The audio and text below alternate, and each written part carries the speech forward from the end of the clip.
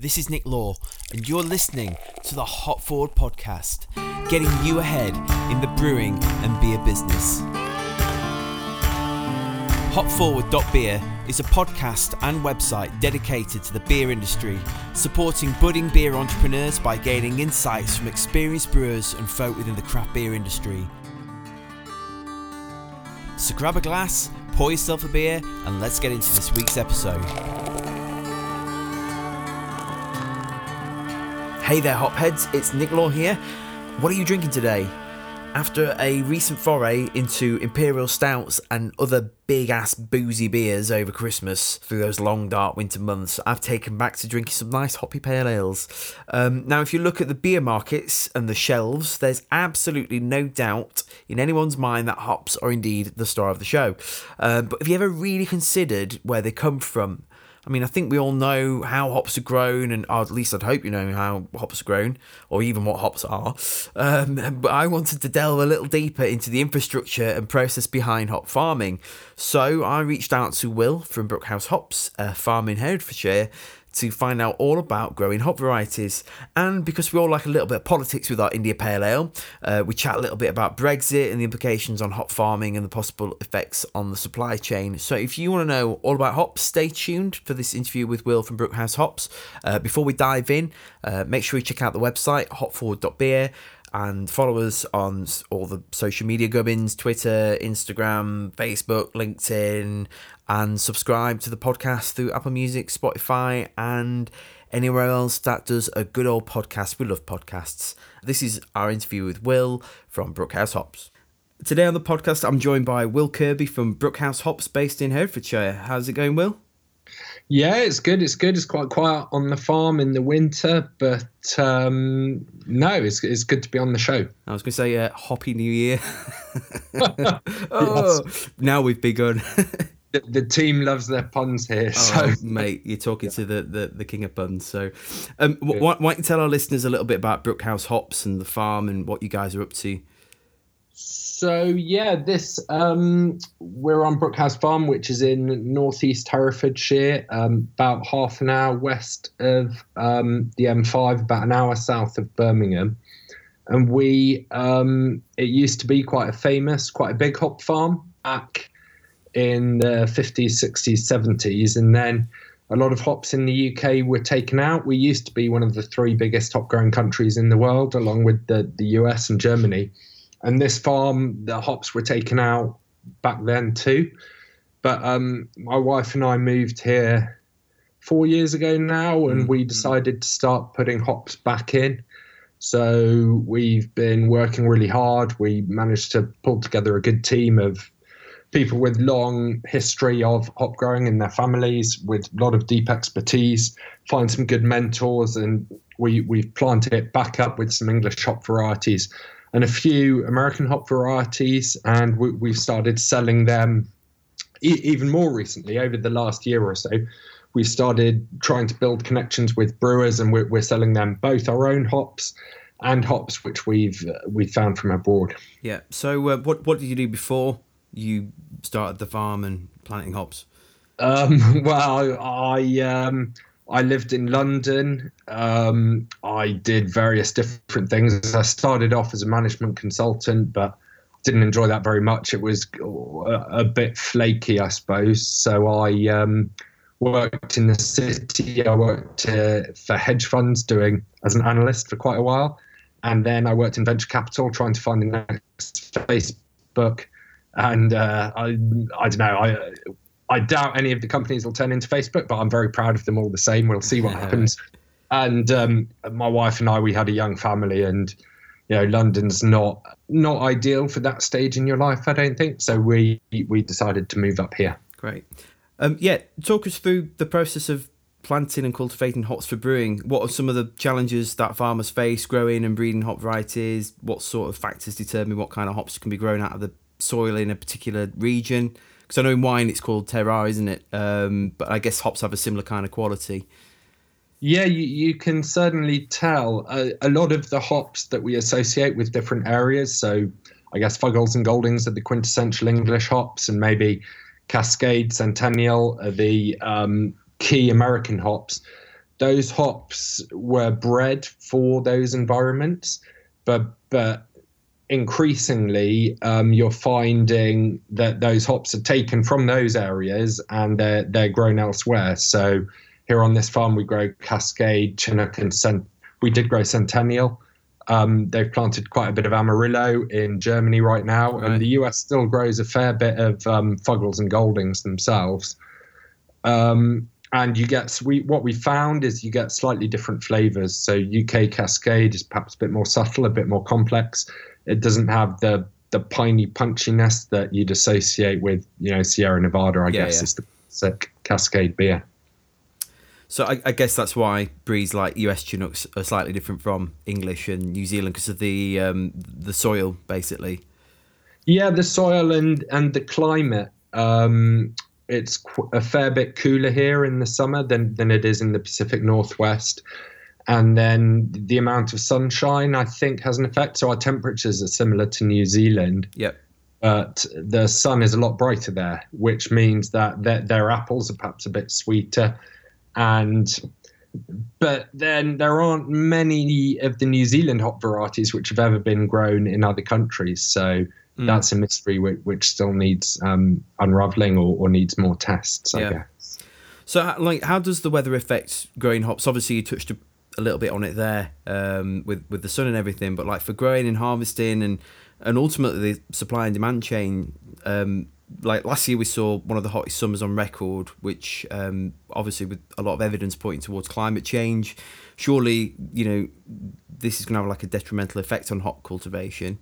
How does the weather affect hops? The weather is key, particularly for when you're planning certain tasks in the field. Like the hops need to be treated for pests and for fungus, and if it's raining, it's very hard to make sure that you're responsibly providing them with the protection that they need. The weather last summer was extremely challenging in the UK. Almost all the hops in the States and more and more of the hops in Germany are irrigated. And the UK, we've traditionally grown hops on deeper soil, which hasn't needed irrigation so much. But I guess last year was a year in which those farmers which did irrigate reaped some of the benefits of that. Yeah. I was talking to a director of a large regional brewery a couple of years ago who told me that their flagship beer, which uses one particular variety, had a poor harvest yield, and the hops didn't possess the same sort of quality that they had in previous years. So in the end, they had to supplement with other breeds and through trial and error, and customers complained, as you can imagine, it doesn't taste the same. And that's a very real challenge for brewers, especially the ones trying to replicate the same core beers again and again, which can make up most of their annual revenue, and they can't afford to tick the customers off. What should a brewer do if they're thrust into that situation because of climate change and forces that are well beyond their control? I think it's important to phone up your merchant or the farmer who you deal with as early as possible. And the farmer will begin to form a view in August of a particular year before harvest, what that year's crop will look like. And that will give you a lot of notice. So farmers around here knew back in August 18 the crop was going to look pretty light. 2017, though, so this is for hops which a brewer would use in 2019, would be using now. 2017 was a bumper year. And so if you're storing your hops carefully, if your merchant's storing your hops carefully, you could carry on perhaps with a slightly higher hopping rate. Maybe you could do some substitution. So Goldings and Progress might substitute quite well. I guess challenges emerge for more unique hops. So Galaxy, Fuggle, Amarillo, ones which are much harder to find direct substitutes for. Yeah.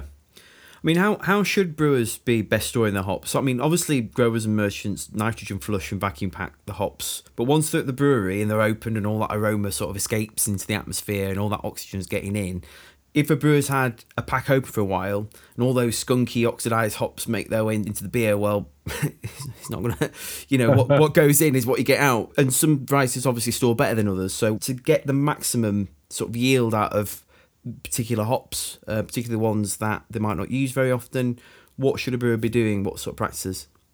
Yeah, and I think freshness is becoming increasingly important, and customers are getting more aware of of off flavors and getting higher expectations. So what I would advise is that you above all, temperature counts. So between the hops arriving, between the courier dropping them off and you using them in the brew, whether the bag's sealed or unsealed, it should be in a fridge or preferably a freezer.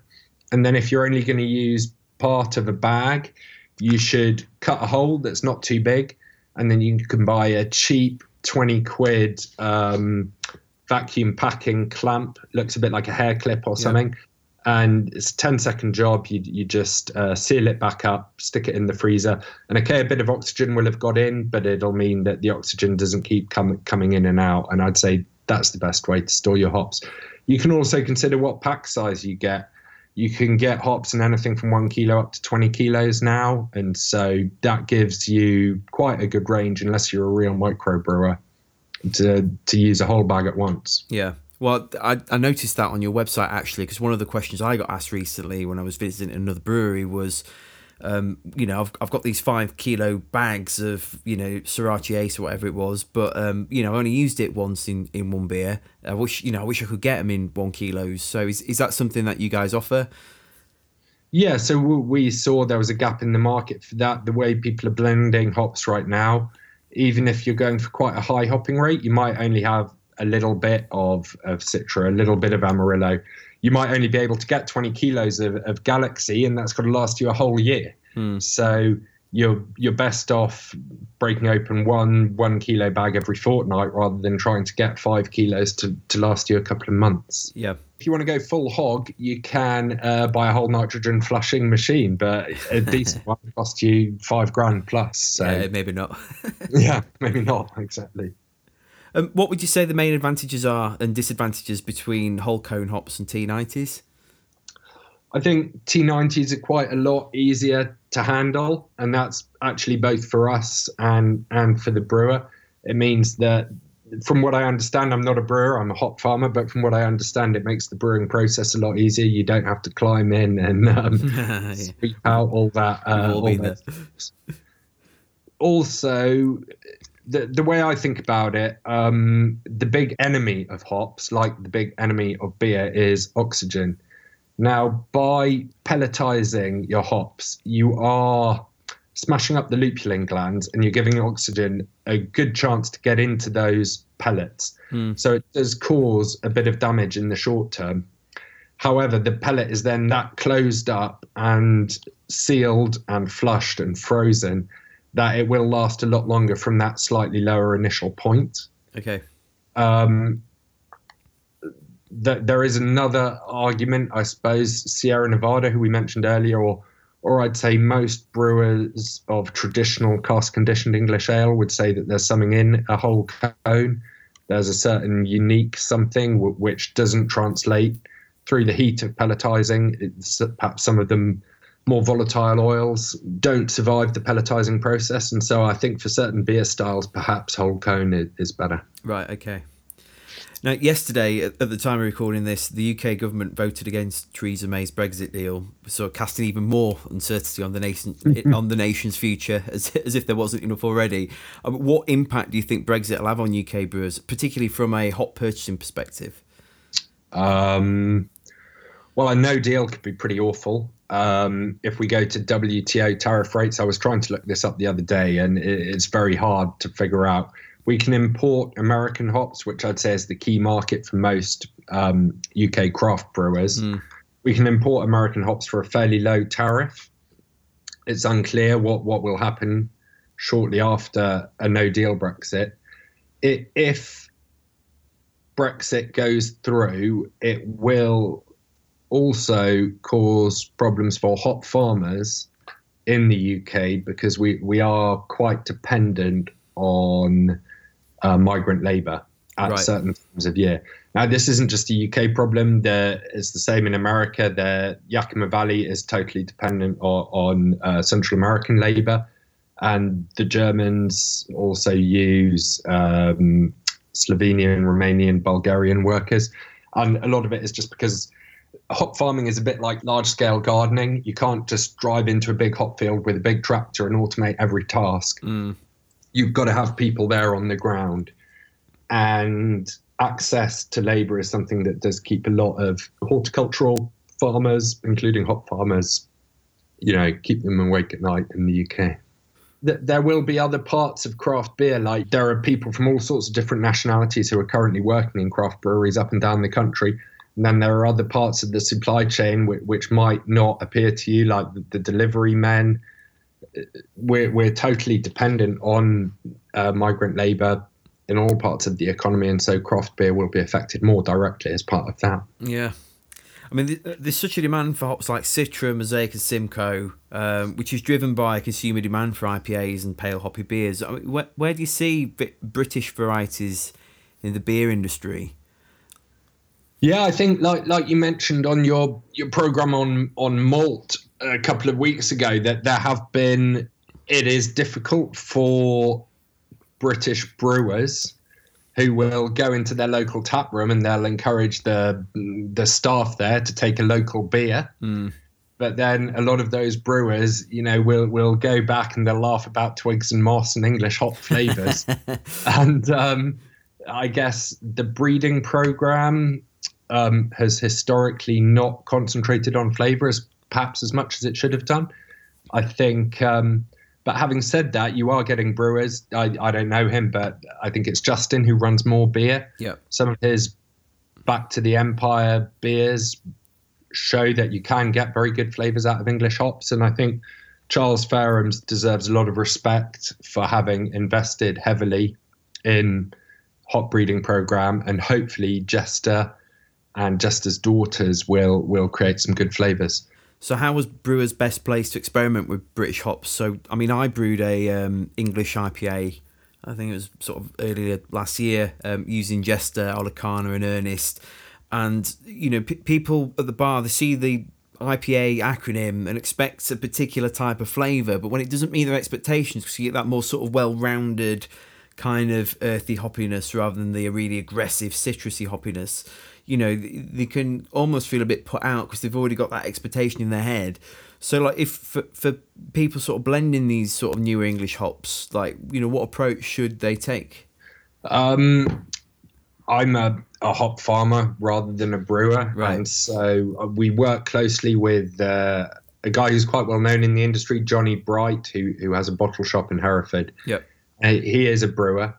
And so I guess I'd have to defer to him. I think, are you going to get like a verdant putty using English hop varieties? Unfortunately, you're probably not. So part of it is educating customers, and encouraging them. I sort of feel like IPA or double IPAs are like the entry drug into the wider world of beer. So people will drink, they'll have grown up, they might drink lager, they might have a bit of bitter occasionally, and then they have their first IPA and they're like, wow.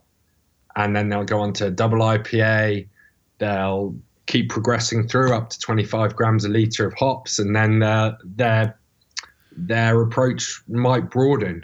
Half of English hops now, half of the crop at Fuggles and Goldings goes over to America and is exported to make cask-conditioned beers over there.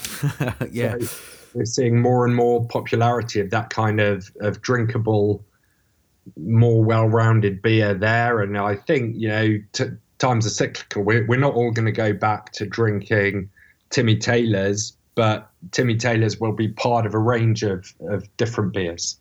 It's so interesting with the States, because like they have like tapping parties, for cask beer, they'll have some casks lined up and they all want to see it vented and all the rest of it and queuing up for it, and over here, you have to drag people to the pub these days.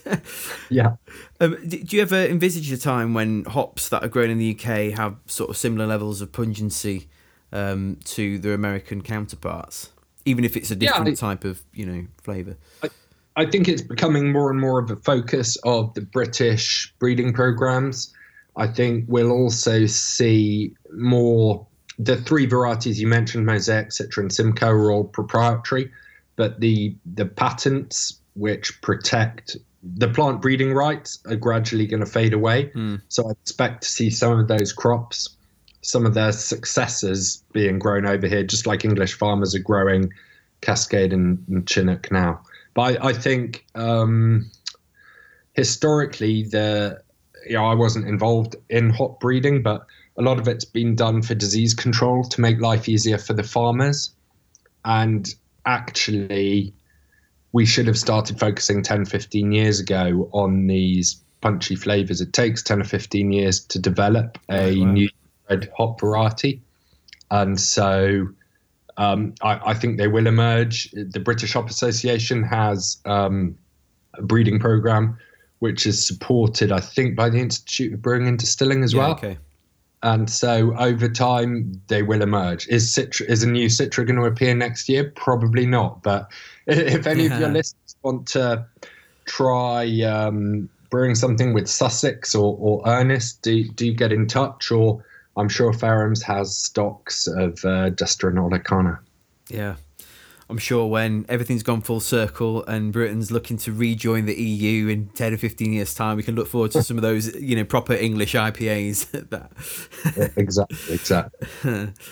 Coming back to the basics of brewing science, when a brewer is looking to choose a hop variety, what should they be looking for? I mean, I know we all think about alpha acid content and flavour profile, but are there any other factors that a brewer should be considering when they're looking to sort of choose hops and blend them? And I think continuity of supply is quite important. So if you're a brewer which, perhaps like Cloudwater, just does seasonals or doesn't have a key core range, and you manage to get 30 kilos of Galaxy or 100 kilos of Nelson Sauvin, then that's fine. You can do a one-off brew.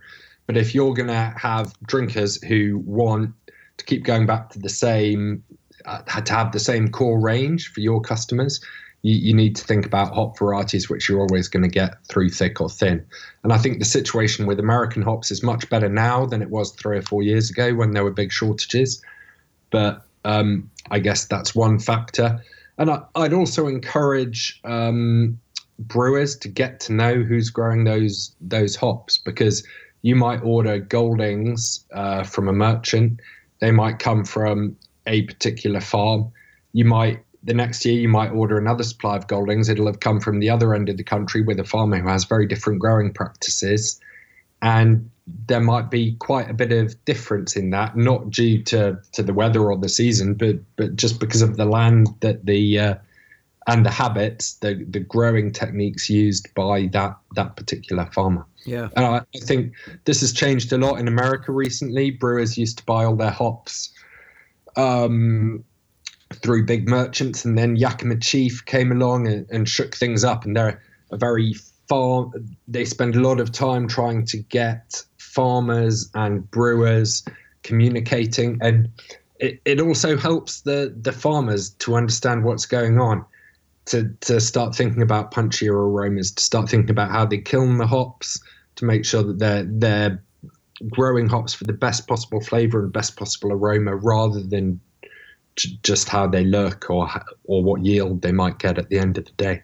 Yeah. So, I mean, talk us through that process then of from when you're breeding a hop to it sort of ending up at the brewery. What exactly is entailed in hop farming? So the hop farming process, you start off with a bare field. You buy, all hops are identical sisters, effectively. Right. So you can't just grow them from seed, because every seed would have different characteristics. You have to clone. So the Fuggles crop was found over 100 years ago in the hedge by Mr. Fuggle, and Golding similar. And all Fuggles that have been grown since then are clones which have been propagated on from those individual hops. So a farmer then gets the clones from a merchant and plants them out in a field. You then have to spend a lot of time and effort building a big structure called the trellis, which goes over the hops. And the trellis provides support for the hops to grow up. Hops can't support themselves like trees can. They're more like runner beans. So they grow up a string, which the farmer will thread every spring, sort of March, April. And the hops emerge from the ground in late April, early May, and they grow up this string 4 or 5 feet 4 or 5 meters high. And then over the season, the hops will fill out, and eventually they form the cones in August. And then they're hop cones. There are hop cones on the bines on the hop plants for about 4 weeks before harvest. Different varieties mature for harvest at different times. And then on top of all the infrastructure you need for the trellis, you also need quite a big, complex setup for the hop picking and hop drying. So when it comes to picking time, it's just all hands on deck, picking every last hop off. Yeah, it's absolutely chaotic. It's as if you've got your brewery and it's you might have a 20-barrel brewery, and you have to brew all of your beer for the whole year coming up between the 1st of September, when your first hops are ready, and about the 25th of September when your hops are going past it. So you're just in there, you've got all this capital tied up, and you can only use it for that 3 or 4 weeks of the year. So we work in Yakima, they run the picking facilities 24 hours a day, 7 days a week. We're not quite that brave. We just do the one shift, but it's about 14 hours, pretty non-stop, and no one gets much sleep. But it's extraordinarily good fun. And I'd advise anyone, quite a few of your listeners have probably been on the Farehams Hop Walk. Some of the smells and the hustle and bustle you get on a hop farm are, really worth the visit down to Kent or to Herefordshire, or I'm sure some of your listeners go and do selection out in Yakima. Yeah. So for your employees then, when, they're looking out for the hops on the vine, like how, do they go through sort of extensive training of like, well, this one's right to pick, but this one isn't? And, like what is it they're looking for exactly to make sure that the right ones are picked at the right time? It's part art, part science. So we go out every few days during hop harvest. We're growing 12 different hop yards here. And we take dry matter samples. So the hops are gradually drying out, and different varieties, that you should be harvesting when the dry matter is at a certain percentage. But it's also fairly qualitative. So you go out there and you give the hops a good rub and a sniff on your hands, and you can tell when they're ready to pick, partly from the smell. Another big challenge, they say you can get your crop to a great condition, but you're picking it in the field and it's maybe 75-80% moisture. It's got a consistency, I don't know, a bit like lettuce or something, I suppose. It's a very wet, heavy object. They're quite fun to hold, aren't they? Yeah, and they have a lovely texture at that stage, but then we bring them back into the picking machine in the kiln, and we've got to get, 3/4 of that weight out. So we dry them down to 10%, which is kind of depressing. You might pick a ton of hops and then you've only got 250 kilos at the end of the day. But that's critical for storage. And if you over dry your hops down to 6 or 7%, you make the cones too brittle, and that means that the physical structure of the cone can't protect the lupulin glands. The glands get ruptured and they oxidize. You'll also drive off some of the more volatile oils, which brewers want.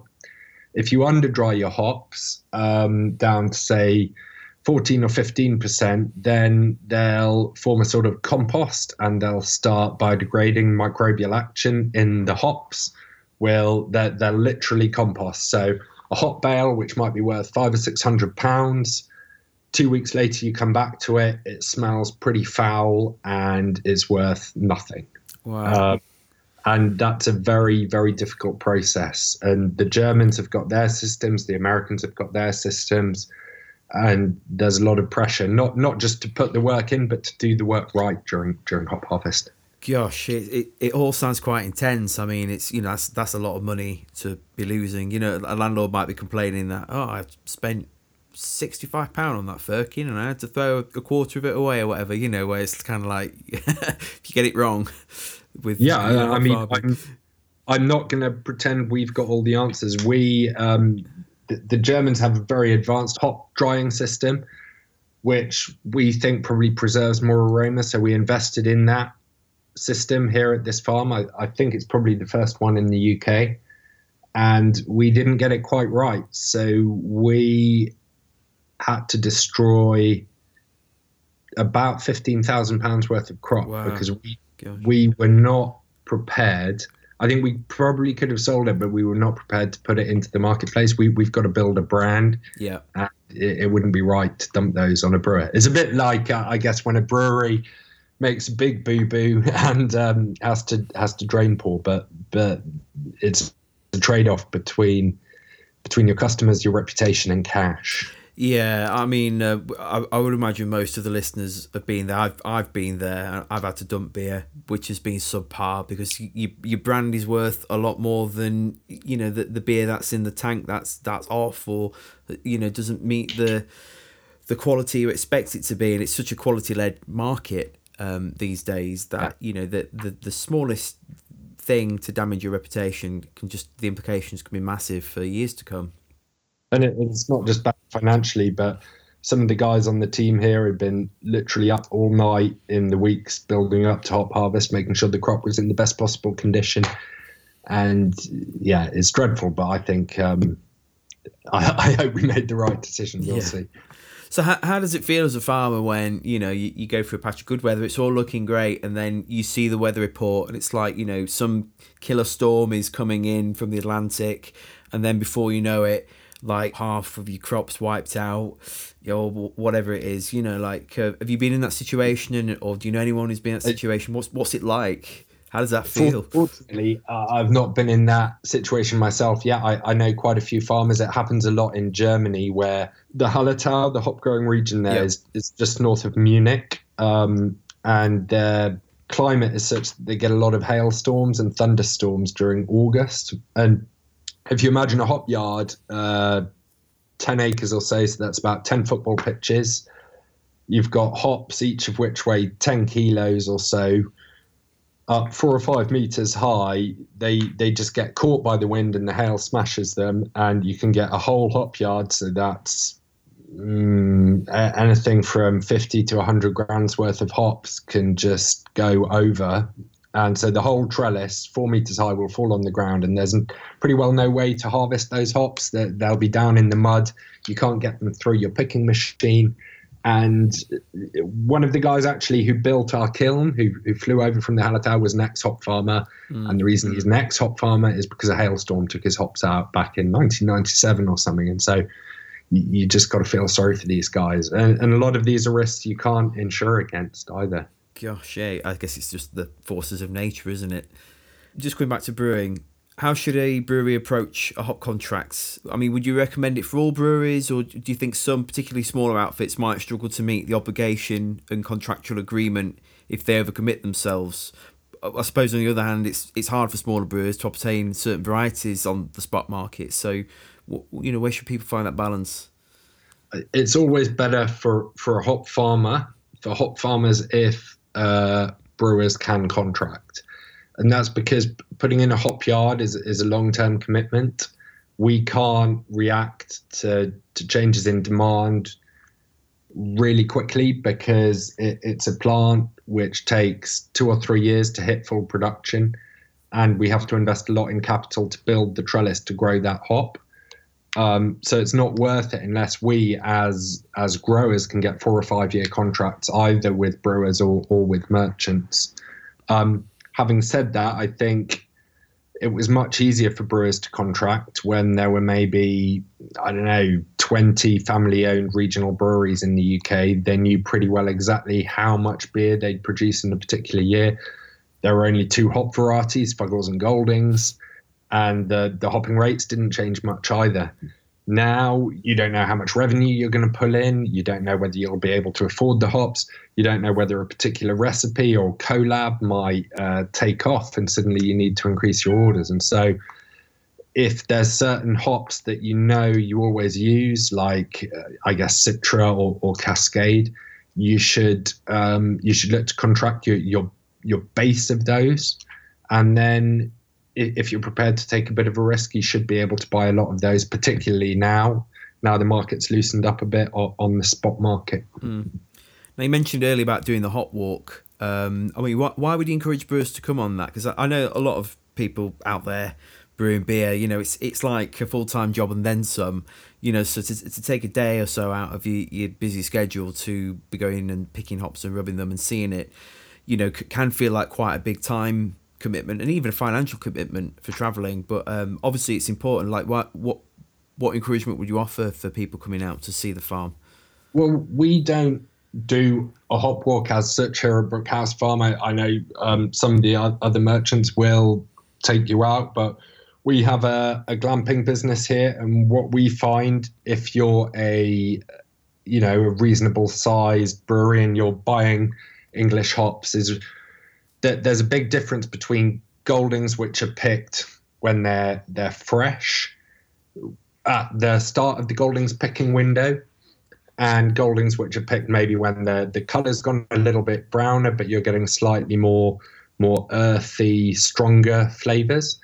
And so we invite the head brewer of quite a few of the UK regional breweries. They come and stay in a tree house here in the farm in September, take them out for supper, and the next day we cut open some bales with them, and we can make sure that they're getting the actual Goldings, which will suit the beer that they're making best. And it also means that the team here, that they work really hard. They get to see the end user of those hops, and when it's fantastic for the guys' morale to see that happen. And we also get the brewers talking to the hop manager, and he will understand what that particular brewer wants. We can allocate a particular area of a yard, so they're getting the same hop plants grown up the same rows in the same beer year after year. Wow, amazing. Where do you see the beer industry going over the next few years? Yeah, I think it'll be very interesting for us as growers of UK varieties. I suppose we export a fair bit, but we also are building relations with a lot of the UK regionals.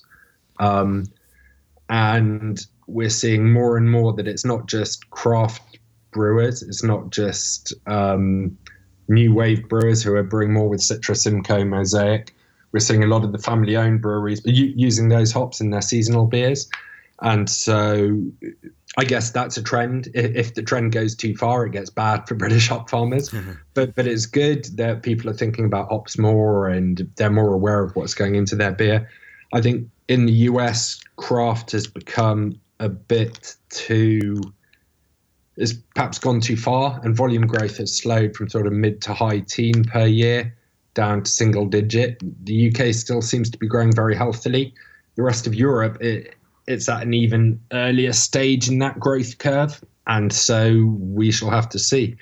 What we're also seeing in the States is that I think you touched on this on a previous show, the InBev has got such a big stable of craft breweries now that you can go to a bar and you can see 10 different tap handles, and they're all, Elysian, Goose Island, etc. They're all owned effectively by the same brewery. Is that going to happen here in the UK? We shall see. I think there's probably a bit more of a pirate rebel attitude in the UK, so I hope there won't be too many sellouts, but money talks. Yeah, definitely. Bro, well, thanks for joining us on the podcast today, Will. I mean, it's been really fascinating finding out the perspective from a hop farmer. I think, hops seem like the star of the show, particularly over the last, 10 years.